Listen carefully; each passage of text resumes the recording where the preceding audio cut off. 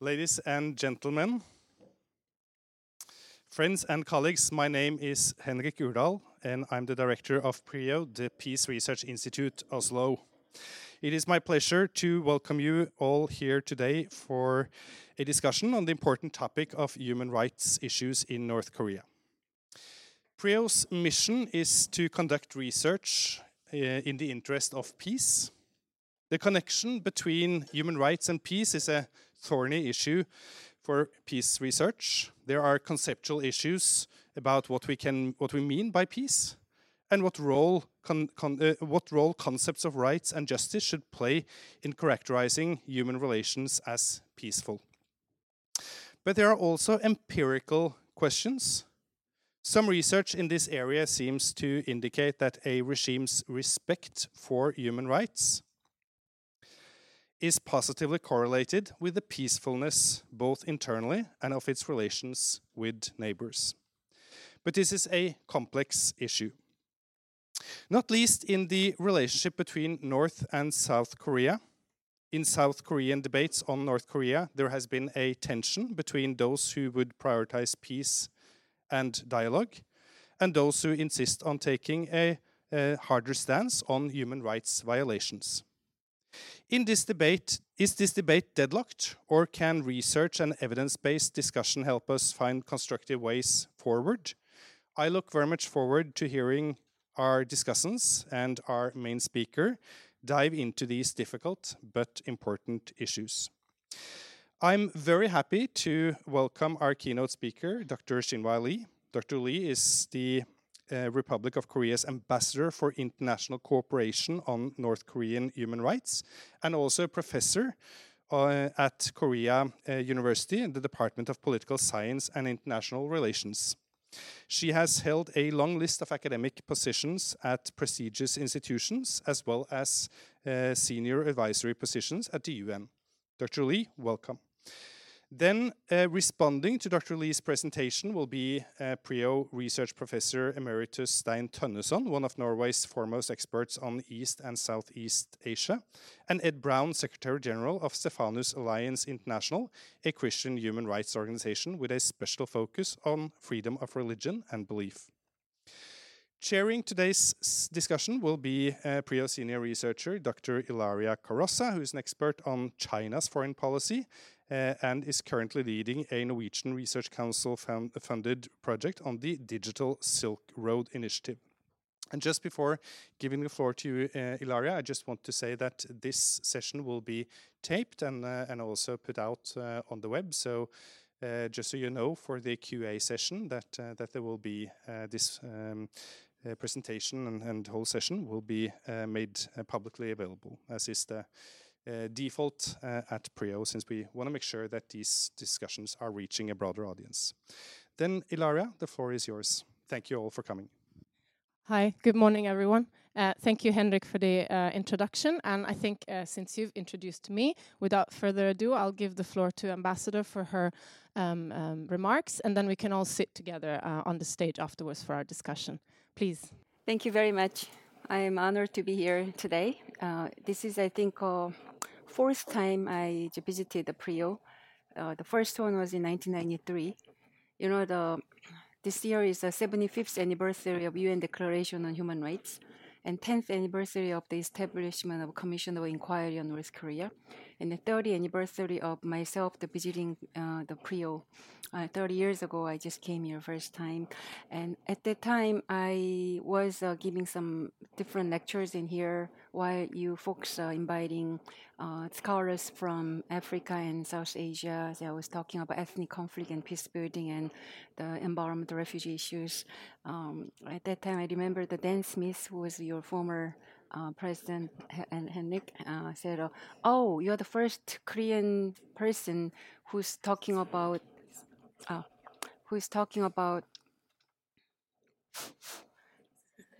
non-Korean issues." So he said, "Well, I would love you to be here." So I ended up with almost 1.5 months here. So I enjoyed thoroughly at that time. But I came back here 30 years after, right? Of course, I just came here in between. I'm talking about Korea, but North Korea, right? Well, this it's not a good way to talk about very grim reality in the morning, but unfortunately, that's what I have to do it. But I'll try to be as short as possible so that we can having a more discussion about this. And yesterday, as I told Torun, my good friend from the United Nations, we were stuck at the airport almost 3 or 4 hours. So I decided because of the complication of the thunderstorm and the strike in Paris airport. So I decided to write up some memo. So that turned out to be the big slide. So I will leave it to you so that if you're interested in, you are more than welcome to use it. So this is a kind of thing I would like to mention it. You know, as I got introduced, I'm also the professor of international security. So I always think about how global security is related to this or that. So this was an exception. This is an exception when I even took this job. So I tried having what is the human right abuses and the security nexus I can see in North Korean situations. But still, I think I have to briefly tell you what we mean by the North Korean human rights issues briefly. The first is the human right condition, human right abuses by the Kim Jong-un government within North Korea. So that's what I'm saying. So right to food and health and information and the freedom of the expression, there's a zero almost, right? And also they have the very terrible political prisoners camps are there as well. And the second is the North Korean people outside the North Korea, so I call the North Korean defectors, mostly found now in China. And to some extent, the Russia and Mongolia and Southeast Asian part. And then overseas laborers, it's about 100,000 overseas laborers are there. But what happened was, according to the UN sanction, because of their missile and the nuclear test, those people were required to return to North Korea by the end of 2019, according to the 2017 UN sanction. But COVID-19 came, so they got stuck in 40 plus different countries. It ended with 100,000. But they turned out to be cash cow for Kim Jong-un government because they earned 200 to 300 million dollar per year. That was just great amount of money, and they were told that that amount is second next to their first the income revenue. That was the cyber hacking. The cyber hacking is $700 million, and then this one is the second. So now, as the border start to reopen, I think Kim Jong Un from this year he tried to say we should send more the laborers to outside, but you can say the condition of those peoples are akin to the modern slavery because of their working 11 to 12 hours and 80%, if not more, of their salary has to go to their own government, and they are always having under surveillance and etc. And then third point is South Koreans, Japanese, and foreign nationals who were abducted or detained by North Korean regime. So I think we have to at least think about those three components, although this list are not by any means exhaustive or all-inclusive, but I think it's very important to mention about that. But in interest of time, I will only mention about human rights condition within North Korea today. And if you want to talk with me about second and third point later on, I would be happy to talk with you as well. When it comes to North Korea, I have to tell you the two faces. This is the kind of the things what global media is interested in. I understand that after I finish this talk, I'm gonna having an interview with one of your largest newspaper or media. So I would love to talk about another face of the North Korea where we don't have enough attentions to it. So look at Kim Jong Un's and his father. He's the third third generational dynastic succession, which is ridiculous, and all those military issues. And in Pyongyang, capital city, they even have those high-rise things and the water aquarium. Although we don't know what is going on exactly inside the building, with lack of water and no elevator. So oftentimes they say they have to walk up to 65th floor every day or something like that. But anyway, this is their glory part. But this is what we are usually missing, particularly under the Korean's progressive government period over the past 5 years. We don't talk about this part in consideration of our relation with the North Korean regime. But anyway, you can see the concentration camp or labor camp or the prisoners camp, and those poor kids, beautiful kids, but still they're almost starved to death. So this is the kind of, and also this is a kind of the small market, where the people try to get by for the things. So this is kind of two North Korean faces. So we have to pay attention. Then what happened in North Korea, according to Freedom House survey last year, out of the 100, their freedom index is only 3. Political right is 0 point, and then civil right is 3 points. And the democracy index, what the UK-based EIU was talking 2 years ago, there's a 10 is the score and 1.08 is the North Korea. By the way, Norway is the over 9 out of 10, and they are the number 165th.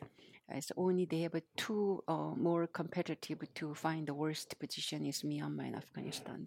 The human rights issue in North Korea, as I mentioned, all those limited freedom and all those things. But the UN, North Korea has a 6 UN convention they already ratified. However, it's more focusing on women and children and disabled. But UN Special Rapporteur of the disabled, some 6 years ago, managed to visit the Pyongyang alone. But otherwise, other one is more likely lip service. So I would say this is a selective and a ritual participation and implementation. But at large, universal human rights is completely disregarded in the countries. Right to food. I have to tell you that for entire North Korean, 25 million North Koreans, for them, 5.8 million tons of food are required annually. Chronically, 800,000 tons are in short. And this year is a bit worse because of those long-running 3 years COVID-19 closures and also poor harvest. And they already suffer from poor harvest, but the central authorities are forcing the collection from the agriculture or ordinary people under the name of you have to provide the rice of patriotism to central authority for the glory of the country or whatsoever. And also they are strictly banned on individual grain trainings. So although they have a little bit of a surplus of rice, they are not allowed to having any kind of a private trading. In theory, they're supposed to distribute to the all citizens for food, right? But that is already collapsed since what we call arduous march in late 1990s. So virtually those individual ordinary people have to find out a way to get their own money and also the food. But it was banned on individual grain training. It was like a big blow for them to get a shortage. So all areas except the capital city Pyongyang and the largest trade port city Nampo all are suffer from now food shortages. So according to some informant I've been talking, they are only eating pine bark and potato peelings and kind of shiregi porridge. So there was the situation pretty bad. So that often they have an increasing rate of the crime rate simply to robbery the food, and also they sometimes abandon their the parents in the mountainside, and usually the North Koreans are notorious for the military diversion for international humanitarian aid. That means they gave a priority to distribute the food to the military and those who are working for strategic goods. But even those people are now complaining, dissatisfied for the situations. And one grim rumor is about one or a couple of the military men that killed the civilians, and they ate the flesh, part of the flesh, and even sold the part of them. So it was disgusting, but it's still the rumor by the defectors. But that at least like indicate a very serious condition of the North Korea. They must have a solution. They have to reopen Changmadang, that is a private string market for private grain trade, and they have to resume and to receive the external support. But the more interesting for Kim Jong-un regime is try to control the number of the people dying of starvation. So they try to control that, and also they are more interested in regime security itself, so that there are a lot of requirements before they fully reopen the border. So food situation is pretty bad now. And as I will mention, and that's my also the main topic for today, is they have a strong correlation with North Korean military aggression and human rights abuses, including the food shortage problems. I don't think I will have enough time to talk about this part. Right to health and right to information is also problematic. You know, the North Korean government pledged for free medical treatment for all North Koreans. But same thing happened for health and also food. There are few elite group, including Kim Jong-un family, enjoy the lavish life and luxurious goods and everything. And you may heard his daughter, his 9 or 10-year-old daughter was wearing Christian Dior the jackets, right? So while they're doing it, ordinary people doesn't have much access to public health care system. So they are depending on like unscientific folk remedies. As a matter of fact, I was told the North Korean official health authority advised them to drink willow water or wearing galling mask, responding to COVID-19 treatment or the preventions. And right to information, that's what I call 3 evil laws. Was acted within less than within two years. Reactionary ideology, cultural rejection, youth education guarantee, Pyongyang cultural language things. In short, what it is they strictly prohibit the ordinary peoples, including teenagers, from watching South Korean drama and TV. As you know, those K-drama and K-things is very popular now, right?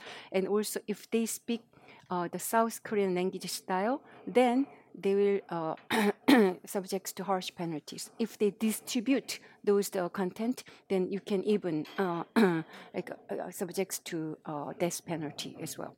So when we ask them, I didn't ask themselves, but that's from one of the international NGOs who's having the interview with them said. Oh, then it must be hard for you now to watch Korean drama or using the South Korean language style. And the youngsters say, no way. We need a little bit more caution. If I don't talk with my students and my friend about the Korean drama, or if we don't imitate South Korean language style, what else I can do with my friends? Do you want me to talk with my friends today because we don't have anything to eat, so I didn't eat anything? I don't want to say those things. I want to talk about South Korean drama. I want to just imitate the South Korean language, something like that. So that indicate the creeping capitalism influence is already there. Over the past 1 year, as a capacity of the ambassador of the International Cooperation on North Korean Human Rights, I was interviewed with some 50 defectors in high-ranking till the ordinary North Koreans who fled to South Korea. Interestingly, all of them, it depends on the how much it's different, but all of them had an opportunity or experience to watch South Korean drama or talk show. So you can indicate that is the creeping capitalist influence, no matter how harsh the North Korean law impose upon their people. So I think that is also the irony for the stronger they crack down for those things. That means the stronger the regime's apprehension or the fear of the external information flow. So I don't think today we are not talking about information flow thing, but I think information inflow into North Korea is one of the best way for them to change. So challenges are those things, but that I will skip it. But because I'm going to talk about that for what we should do. Military provocation, human rights abuses nexus. When it comes to North Korean issue, North Korean questions, according to the Stanford survey, 90% plus is tend to focusing on nuclear issues, both academic and policy journal, and only 8 to 9% on human rights abuses are contribute to, devoted to the academic journals and etc. So as I just said, President Henry Udo, I think this is time for us to write, not only speak, but write about those North Korean human rights issue in comparative perspectives, or what kind of the link they can have for human rights abuses and the peace and securities. I think we have to do that. And President Yoon Suk-yeol, last April, when he made a state visit to U.S., he was highlighting, say, North Korea's obsession with nuclear weapon and missile is throwing its population into a severe economic crisis and human rights abuses that indicate that our government is very much interested in how we can delink those military provocation and human rights issues nexus. And according to the Ministry of Unification of South Korea, over 100 missiles was fired since 2022, and 71 missile launches only the last year alone. You know, that is equivalent to the cost of 1 million ton of food. You remember I said chronically they have 800,000 plus ton of food is missing. But if they didn't fire those 71 missiles, then we could feed all North Koreans, and then we can even have with some surplus as well. An International Food Security Assessment report says 70% of North Koreans face food shortages. I want you to remember only Pyongyang and Nampo has not much problem on food shortage, but all other areas having big problems. And then the U.S. RAND Institute is working on security issues. Said it cost of North Korea's 25 short-range missile launches last year is worth a year worth of rice import from China. I don't think nobody knows exactly what is going on in North Korea, so those statistics might be wrong, but more or less you can get some ideas for how desperate those North Korean people could be because of those kind of military provocations. And the 6 nuclear tests has been conducted since 2006. The Punggye-ri is close to the northern part of the Hamgyongdo in Korea, North Korea. Those people who live nearby suspectively have a radioactive exposures concerns because of those the test. And also some scientists also argue about the groundwater contamination is also plausible. So all those things are also closely related to the human rights abuses in my opinions. Therefore, we have to say North Korea human rights and security is a parallel challenge. North Korea has a historical records, blending of the human right with politics. In 2011 to 2012, when the six-party talk is still alive, they've been struggle with economic things under Kim Jong-un's father's period, as a Kim Jong-il period, because they made a currency reform, but that turned out to be a total failure. And that led to the serious economic problems. And the North Korean tried to bargain with the international community, particularly U.S. Okay, we will go back to your six-party talk. That is a political matter, right? And then they want to negotiate for request for the food aid. That is a kind of human rights concerns.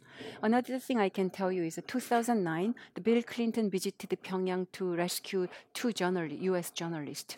And North Koreans found that is pretty interesting for them to give us some embarrassments to U.S. president and also let them talk with them. And also that somehow they found is boost their international profile. So since then, 16 Americans were detained, and they tried to have a same practice. So they bring the high officials of the United States to come over to the U.S. and then bring them back. So they kind of enjoy to brand up the human rights with the political issues. The second, I have to tell you that no matter exactly what happened in North Korea, as long as Kim Jong-un remains in power, there is a fair chance for North Korea to give up nuclear the ambitions. I think they want to be even stronger, the nuclear armed country, so that they can directly negotiate with the United States. So that will cause lots of the humanitarian and human rights problems of the North Koreans. Unfortunately, U.S.-China's great power rivalry is increasing, but that gave a great opportunity for North Korea to juggle, to increase their leverage. So that they tacitly granted the impunity to North Korea because the China, although they don't want North Korea become a nuclear state, that's why they've been very active with having a six-party talk and all others. But now, because their dear enemy is the U.S., right? So that to tackle with those issues, they want to give a little bit more empowerment to the North Korean regime, unfortunately. Then third is, therefore, China's role or position in this issue, both nuclear issue and human rights issues, very important to find some solution. But unfortunately, U.S. is now leading for human rights advocacy in North Korea, particularly since the Biden administration. So that might inadvertently reproduce U.S.-China competition, even in the realm of the human rights. So that now they are just struggling over political, diplomatic, and nuclear matters, and maybe human rights will be the another area of tension and conflict between the U.S. and China. And complicit with China and Russia is also the problematics. You know, as I said, according to the Freedom House survey, those freedom index, the freedom score of the North Korea is 3 out of 100, right? And China share the vulnerability of that. They only marked the 9 out of 100 as well. And I had more than a couple of the opportunity to speak at the United Nations, both in Geneva and New York. Oh gosh, Russia and China as a representatives, usually either minister or vice minister is coming to the talk. They are so supportive of the North Korea's position because they think it's a clear infringement upon the sovereign state, and also even Russian deputy the minister in last October in New York, in the third committee of the UN General Assembly said, look, who dare to talk about the North Korean human rights violation? They have 0% of the illiteracy and 0% of unemployment. So after the meeting, you know, it's not from the Korea. There's some country persons was talking about, oh, they might count the laborers who are working in the prisoners camp. So it was a sad joke, but I mean, you know, that is their complicity is pretty serious.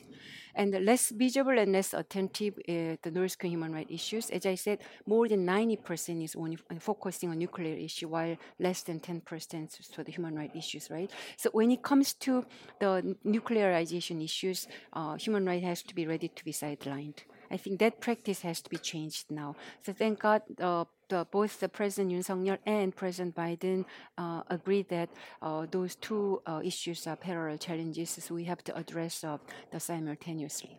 And it's a more controversial means like when you go to the United Nations, you know, UN, as we know, that's the kind of the places where we try to find some global goods, right, together. But unfortunately, it is clearly divided now. So oftentimes we're talking about relevance of the United Nations. Unfortunately, human rights issues should be the universal value. But that turned out to be very politicized, both in South Korea and outside the country, particularly in the United Nations. And international corporations, what to do. I think define and institutionalize what we mean by those human rights is very important. Particularly, as I mentioned, 3 items I was talking in the very beginning, right? That is by no means exhaustive, but still we have to line up what we have to do and what at least we have to make a consensus over what kind of issue we have to address together. So as I said, everybody can talk about it, but no one knows the exact fact. Therefore, there are speculations and controversy. So it's easy for politicize those issues, particularly those politicians to make their own gain. A human rights issue is not, however, on and off switch depending on domestic or international political condition, because as I keep saying, the nuclear provocation, missile provocation on one hand, and the human rights abuses on the other hand. So that is a two sides of the same coin. Why? Because the Kim Jong-un government is only interested in their regime security. So externally, they want to build up more military to get the bargaining powers vis-a-vis US and others. But internally, they need more tight control, right? So that those ordinary people cannot rebel or protest against the Kim Jong-un government. Therefore, there is human rights abuses. So unless those regime something happens to the regime, it might be very hard to change. But to be clear, I'm not talking about here regime change, because it's going to be too complicated as well. Like, because they are already very missile and nuclear strong countries, and where U.S., China, and Russia's interest is all different. So we have to find some solutions for what we should do with this regime. But however, in the beginning is probably disseminating and also raising the awareness of what is going on in North Korea, what we call shedding light on fact or truth, will be the very beginning and effective way to find some solutions for those people who are suffering from those human rights, basic human needs, unfortunately by their own government. For that, I think accountability is the important. For that, monitor, report, document for prosecuting, criminalizing, and punishing perpetrators are very important. That will be also a preventive effect. I can give you one thing. Last year, all after 77 years, 101-year-old Nazi, the German man who served for Nazi, sentenced to 5 years prison terms. That means there's no impunity for those crimes against humanity. That's exactly what happened for Kim Jong-un. So I think we have to constantly remind those North Korean people, particularly North Korean elite groups, if you do those things now, then there's no impunity for you until the death. I think that is very important. UN Security Council should resume their public or open debate on UN human rights. There are 5 permanent members and 10 non-permanent members, right? The veto power didn't work for this kind of discussion, but we need 9 affirmative votes required in order to open up the North Korean human rights issue in UN Security Council in public format. Unfortunately, that happened from 2014 to 2017, and then afterwards, the Korea and the Moon Jae-in government, and the U.S. Trump government, and they are very busy with the North and U.S. summit meetings, so that the open meeting was gone. Not only open meeting, but closed meeting was gone at that time. But 2020, we managed to having informal meetings, but now is the time for us to open up for the open meetings. But we are working on it now, but still, I think 8 affirmative votes are secured for now. 1 more vote is required by the July. You know what happened in 2014? That was the February 2014, the COI report was released. That garnered lots of international attention, that leading to open discussion at UN Security Council. So we need some kind of international attention so that the UN member state can do something for us. China and Russia not forcibly repatriate North Korean defectors is also very important. As I said, upon the reopening of the border, according to the UN Special Rapporteur's report, about the 2,000 North Korean people who are in the border areas are now subject to the forced repatriations to the North Korea, where the punishment or tortures and even death are waiting for them. The COI report is more than 400 pages. They have beautiful recommendations. And since 10 years, nothing much changed, unfortunately. But still, that had a great contributions to the revitalizing the international attentions for North Korean human rights issues. And as I said, as we're celebrating the 10th anniversary of the release of the report next February, I want to tell you that it's important. We don't need another 400-page COI report, but maybe short but influential. The report is required because the Kim Jong-un went to power December 2011. For the first 1 year, or a little bit less than 1 year, he tried to open up the country in many ways, because he was educated in Switzerland. But it only takes less than 1 year for him to realize if he open up the country, that his regime security will be in danger. So he closed up. And he did all those atrocities. That is a end of 2012 or 2013 he started. So that happened to coincide with COI plus 10. So I would like to spend some time for this year or next year for to making some articles and report to criticize Kim Jong-un's decade of unruly the regime, whose human rights accusation was even grimmer and even terrible than his father and the grandfathers.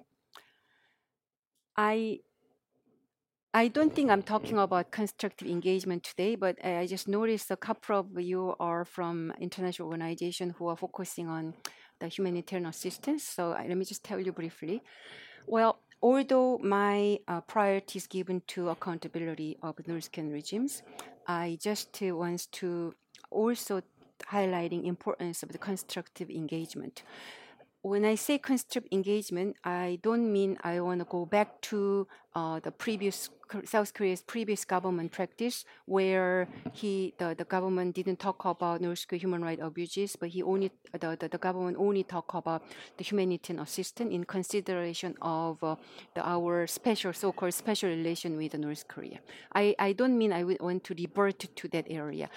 But the reason I'm talking about constructive engagement, including humanitarian assistance, is humanitarian assistance is the crucial means to improve the human right and daily life or human needs of North Korea's ordinary people. Because of that, we need that. For that, South Korea alone can do anything because North Korea will reject anyway. And then, as I said, more than 80 to 90% of those international humanitarian the assistance will diverted to the elite and the military and etc. Therefore, I think very concerted and collective and unitary international assistance based on the principled approach is very important to increase this constructive engagement, including humanitarian assistance. For that, monitoring, preventing, discouraging military diversion or those personal use of the elite of international humanitarian aid is important. Then what we should do? I think we have to mainstream human rights in negotiating with North Korea, including nuclear talks. If they shut down the political prisons camp and increase information access, and if they guarantee fair distribution of food aid, that will indicate North Korea's regime is willing to open or foster international trust. That can give them opportunity for shift from a rouge state to a normal state. Number two is putting human rights agenda in the first stage of denuclearization process. I think that's what we failed. The Trump government, Moon Jae-in government failed for that. Therefore, we give a more opportunity for North Korea to maneuver about those things. So if we restart to talk about denuclearization process and others, I think we have to put human rights agenda in the first stage, so that we can verify the denuke process. Because even if we talk about denuclearization agreement, we have to monitor. You remember they became a NPT and they agree for IAEA come to the Pyongyang and North Korea, but they just having a very restricted access to the areas, so that agreement was broken down. So to verify denuke process would be challenging, as North Korea would likely hide their human rights and other failings. So that we have to put that in as a priority in the very beginning. And third, improving human rights leading to economic benefit. We have to tell them that is true. Because even if we somehow making a political bargains, unless they improve their human rights condition, Western company wouldn't invest in North Korea. Then why human rights should be mainstream in the process of international efforts to promote peace and security? Well, this is still for me under progress. I have to just making some more logic. But briefly, once again, all those human rights, peace, security should be in indivisible link, and also that is best way to promote trust and the cooperation. And because the promoting inclusion and participation by prioritizing the human rights encourage some environment and representation of all North Korean peoples, that will help address the social grievances and finally prevent the conflict. For that, I think we need a comprehensive, holistic approach to engaging both the military and non-military issues together that extends beyond the mere absence of conflict, but encompassing the presence of justice and equality. That's what we're talking about in the UN peace building, the committees are talking about as well. And then fifth is the sustainable development can be released to the peace and security based on the protection and promotion of the human rights. So North Korea violating citizens' rights threaten peace and regional stability. The previous government and the China-Russia support only spoiled and emboldened Kim Jong-un, so that as a result now they become even stronger nuclear armed state. And then inter-Korean relation and U.S.-North Korea relation get worse than ever. And then their human rights condition is much harsher than before. So that I think our previous approach was wrong. So North Korea's prioritization of regime security and disregard for international norms necessitate the human rights issues. So recognize a link between those two issues, the security and human rights issue, based on freedom and democracy is pretty crucial. Upholding principle of no impunity based on international community, consolidating cooperation, Korea, US, EU cooperation that is a like-minded country like us is very important. Because it is important because, as I mentioned, North Korea as a member state of the United Nations, it's very hard for UN to do something, and increasing financial and other influence of China and Russia is also a challenge. And Russia always want to go to my way as well. Therefore, we like consolidation and cooperation among like-minded countries. Effort is very important, not only for North Korea human rights issue or nuclear issue, but all other global security and peace issues.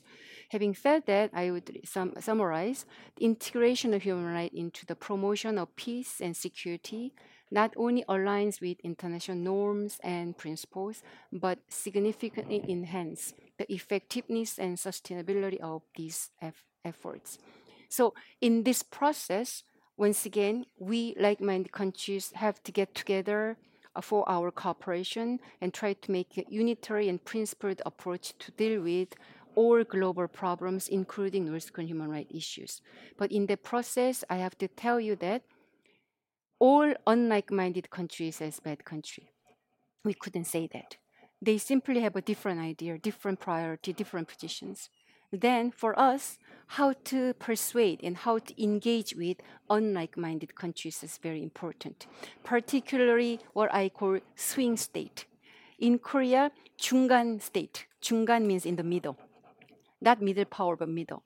Those middle countries, like a swing state, appears to be more and more fluctuate depending on their interest or their position or regional international circumstances, right? So how we can engage with those swing states is very crucial things while we like-minded countries getting together to improve North Korean human rights issues and global emergencies. Thank you, and I'll stop here. Thank you so much, Ambassador Lee, for raising a lot of interesting points to discuss, and also for linking, the domestic issue of human rights abuses in the country to international issues such as peace and security. I'd like to invite Stein and Ed to offer some comments before we open up the discussion. Stein, you want to go first? Thank you very much, and thank you so much, Ambassador Lee, for your extremely interesting and constructive talk to us today. It's really a pleasure to have this chance to meet with you. I would like to add perhaps to the anniversaries that you mentioned in the beginning, that it's 10 years since the commission was established by the UN Human Rights Commission to study human rights in North Korea, and they came up with a very long report, which is really horrible reading. I remember the impression it made on me, and that was briefly before I made my first and only visit to North Korea. We're very proud of it, though. I'm sorry? Those authors are very proud of it.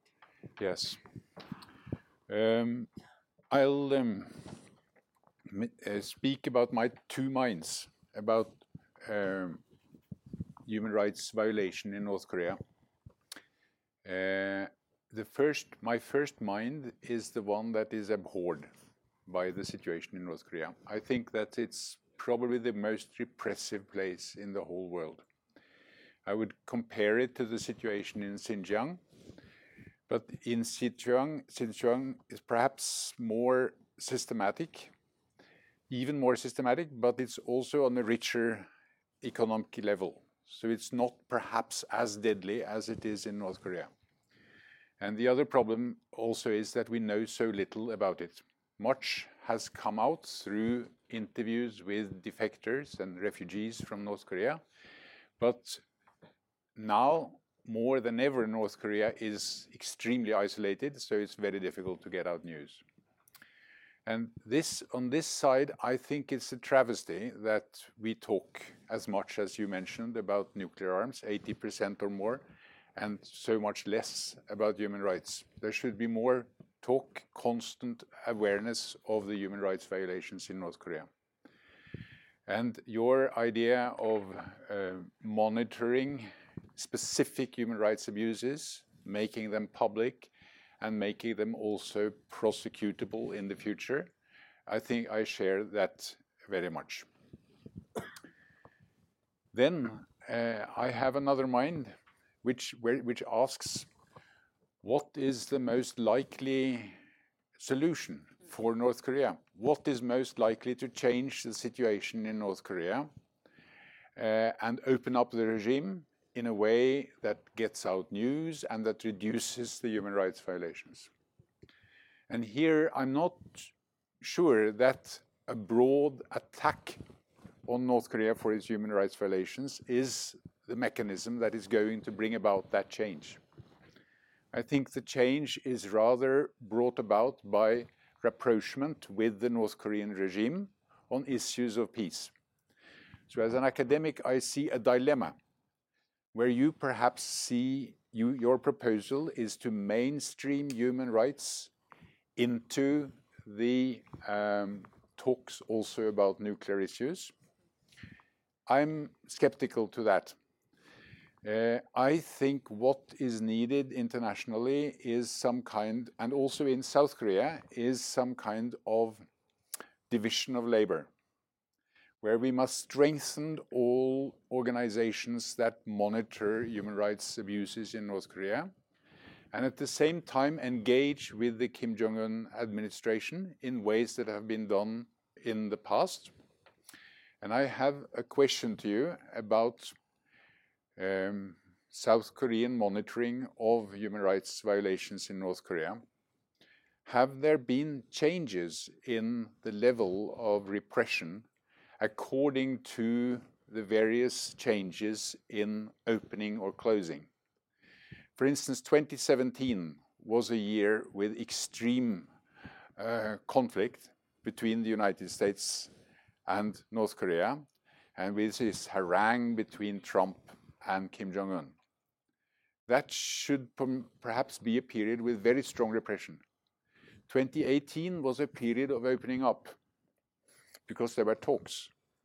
And I noticed at a meeting I attended in Beijing, where there were also North Korean presence, a totally different tone from the North Korean representatives from before. They felt elated by some kind of greater freedom to speak out and speak their mind in a public audience. And then after that, there has been a new complete isolation. The two minds I have spoken about in my head, which I have difficulties in reconciling, I also see present in South Korean politics, where conservatives care about human rights in North Korea, and liberals care very little. I share your ambition to depoliticize this and create some kind of consensus. But where your proposal is to, as we said, to mainstream it into the same discourse, I suggest that the best way is to have some kind of division of labor. I don't think it's President Yoon's task to attack North Korea for human rights abuse. His task is to explore every chance to open up channels in order to talk with North Korea about the nuclear issue, and also, when possible, discreetly about human rights. But that effort will also be helped if civil society organizations and the UN system, and perhaps also other members of the Korean government who are not the president or the foreign minister, that they have responsibility for bringing attention to human rights violations. Thank you. Thanks a lot, Stein. I think before I give you the floor again to respond to Stein, I wonder if Ed has some comments to your remarks, but now perhaps also to Stein's points. Yeah, let me be brief. I see our time is running in front of us, so I won't take a lot of time. But I'd like to begin with one of my favorite philosophers, Winnie the Pooh, and he says, yes, thanks, both. And it's a little bit following up on what we've said here. I think we need to think in terms of this distribution of responsibility. I think this is a smart way of thinking. It's not an either-or situation. My work in human rights, often I find people putting rights against one another, creating conflict and saying we need to find the right that's more important and trump the one right with the other. Whereas my good friend Heiner Bielefeld, the former Special Rapporteur on Freedom of Original Belief, he has said our task, especially a state's task as the duty bearer, is to maximize both rights. So how can we find ways in which we can maximize freedom, justice, and security? And that's not easy. That's not an easy task. And then a few questions I'd like to ask is, North Korea is a mafia state, so it doesn't function as a normal state in any sense. And as you pointed out, what was it? Did you say $700 million come in through cyber hacking? I think there's something similar in the production of drugs, counterfeit U.S. dollars. So in many ways, it's not just a rogue state; it's a mafia state. It's a criminal state, and it benefits from this. And I think regime perpetuation is what is the main task of Kim Jong-un and was of his father before him, and removing or asking him to step down, it's just not going to happen. And so we're stuck in that dilemma. So I think maximizing freedom, justice, and security, not an easy task to move forward. And then the next question that I need to ask is, who is going to pay for this? Who in the international community is willing to put up the money? If we look at the reunification of West and East Germany, it cost a lot of money, but the situation was much, much better than it is in North Korea. Is the South Korean government going to have to take on this responsibility itself if there's some sort of reunification in the future? I think there should be some broad coalitions that are working on financing for the future for a reunification process. Because even if under the best conditions where there's a peaceful reunification, it's going to cost billions of dollars to do, and somebody needs to look into that as we move forward. I'll stop there. All right, you're making my job a lot easier, also because you asked so many questions already. Ambassador Lee, would you like to respond, and then we can open up in the final minutes of this seminar? I think let me start with your questions first. There are saying within Korea, which was heavier? I mean, unification cost or division cost? It's been more than 75 years we've been apart. It's not simply economic terms, but cultural, social, and ideological terms. I think it cost a lot of things. So probably it was young people in South Korea. I was born in developing countries, but my son and their generation, MZ generation of South Korea, was born in advanced country. So that was joke, but nobody laughed. So their mentality might be different from what we have. So I don't make any survey, but if we made a survey, I don't know whether they really need a unification is the objectives for the country's prosperities. So we have to be very careful about it. And I got your point very well, because, for instance, speaking of you said of the German unification, the West Germany, who was much richer than South Korea, unified with East Germany, who is much less poorer than North Korea. And also they've been communicating each other to some extent, but it takes more than 20 years for them to somehow manage the situation. So it might take more than 2 to 3 generations for us. And as you may know, those poor kids, beautiful but poor kids, they and the South Korean kids appears to be different race, because they are at least 10 centimeters shorter than the South Korean kid, right?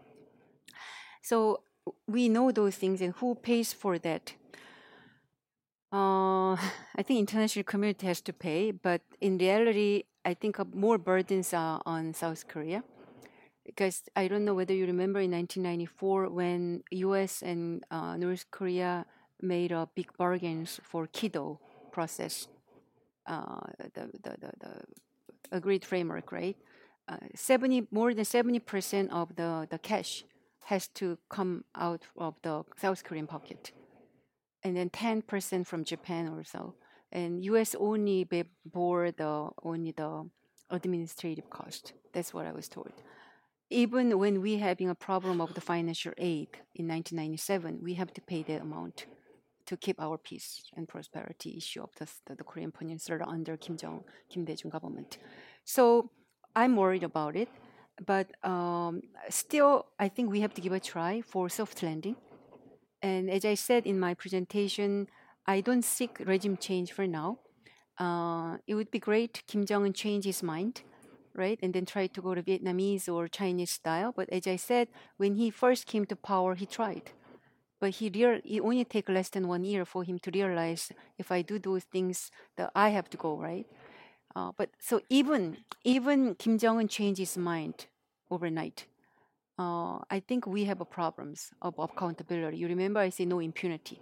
He already killed his uncle, and he already killed his half brother and many others. So what we should do if he changed his mind and open up the North Korea, we have to giving him like forgiveness. I don't think so, right? So that is also my dilemma as well.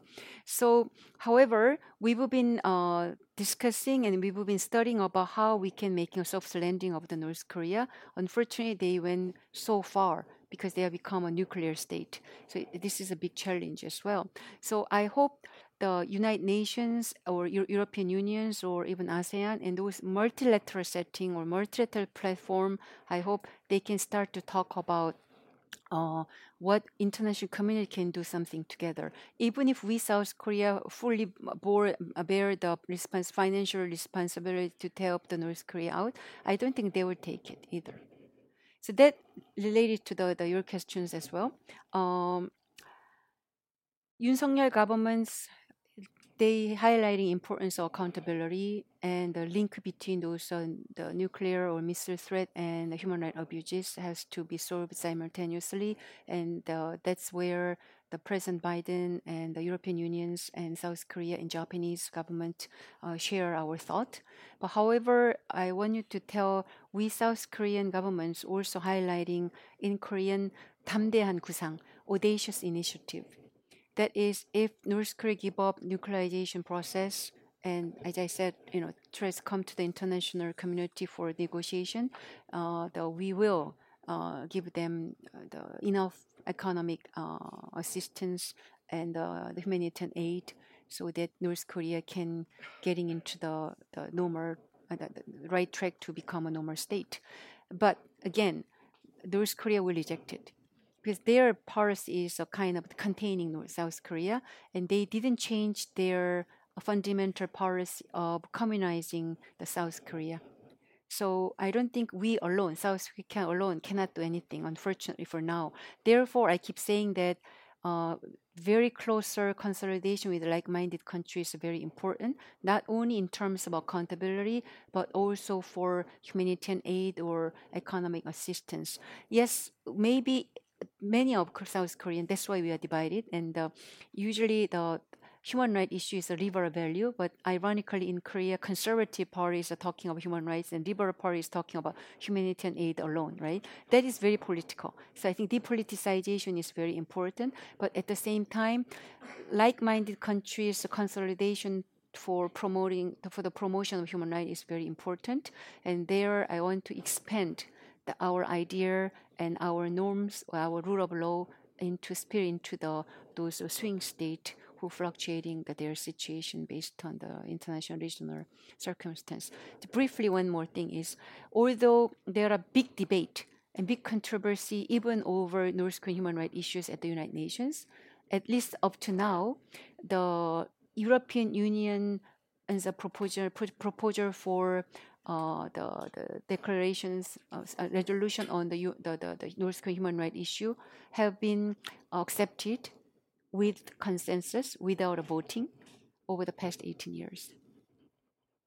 So I think that indicate universal value somehow work. Therefore, human rights issue should not be regarded as a means or method to change North Korea. But for now, I want to highlighting as international ambassador, international cooperation on North Korean human rights issues. I want to highlighting we have to put improving North Korean human rights issues, particularly vulnerable groups, is end state for promoting human rights issues in North Korea. Thank you so much for engaging with slightly different perspectives on how to address the issue. We're running out of time, but I wonder if we could perhaps collect 1-2 questions. I've got 2 hands. Okay, sold. Please state who you are and keep them short. So I have many questions, but since we have no time, I just ask only one. And following on what Stein has already said, do you really think it's realistic to expect any betterment of North Korean human rights situation while we don't have any leverage in our relationship vis-a-vis North Korea? Normally, if you want a human rights dialogue of the sort, for example, that Norway had with People's Republic of China before, I don't think we have it now.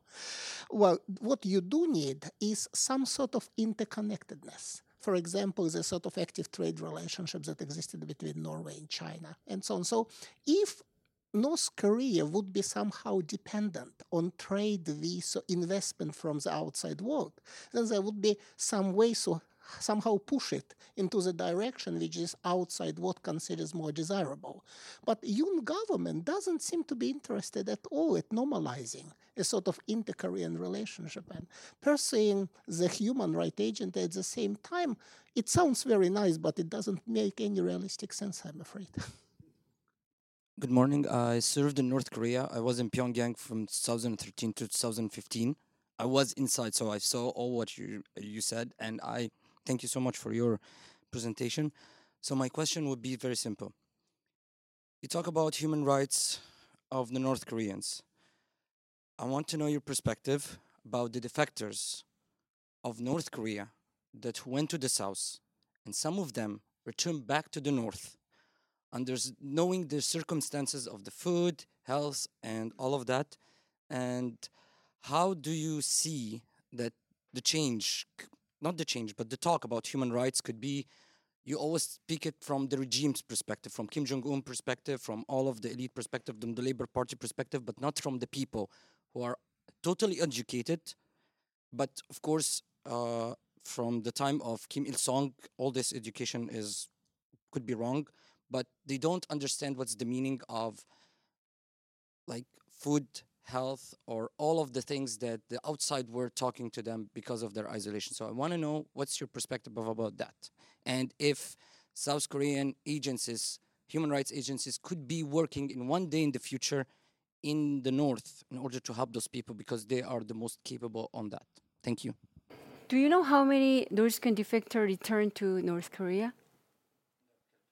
It should be very few, right? It's going to be very few. Well, 100 out of the 35,000.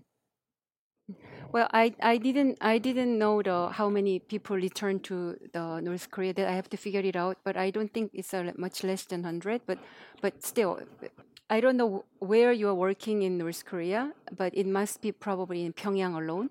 I can give you one example. Several years ago, UK ambassador to Pyongyang visited Seoul, and I had an opportunity to have a dine with him. And I asked him, what brought you over here? He said he come oftentimes to South Korea to learn about what is going on in North Korea. So that indicate even if you are working in there and you are talking about North Korea, as I mentioned in there, we know, we all of us don't know what is going on about there.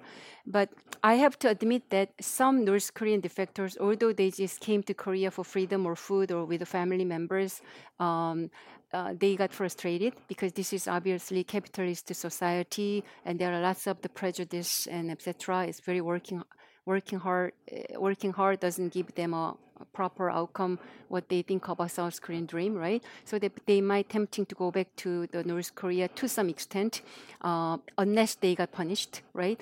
And because there are family members over there. But I think that example is very small in number, and I can even argue that maybe few numbers they are not dear defectors. They just came over here to get some more money and then just go back. So those things are controversial, and I don't think this is time for us to discuss about those things. But what I'm trying to tell you is information inflow, no matter what kind of issues. It doesn't have to be South Korean alone, but that more information inflow will give an opportunity for North Koreans to think about.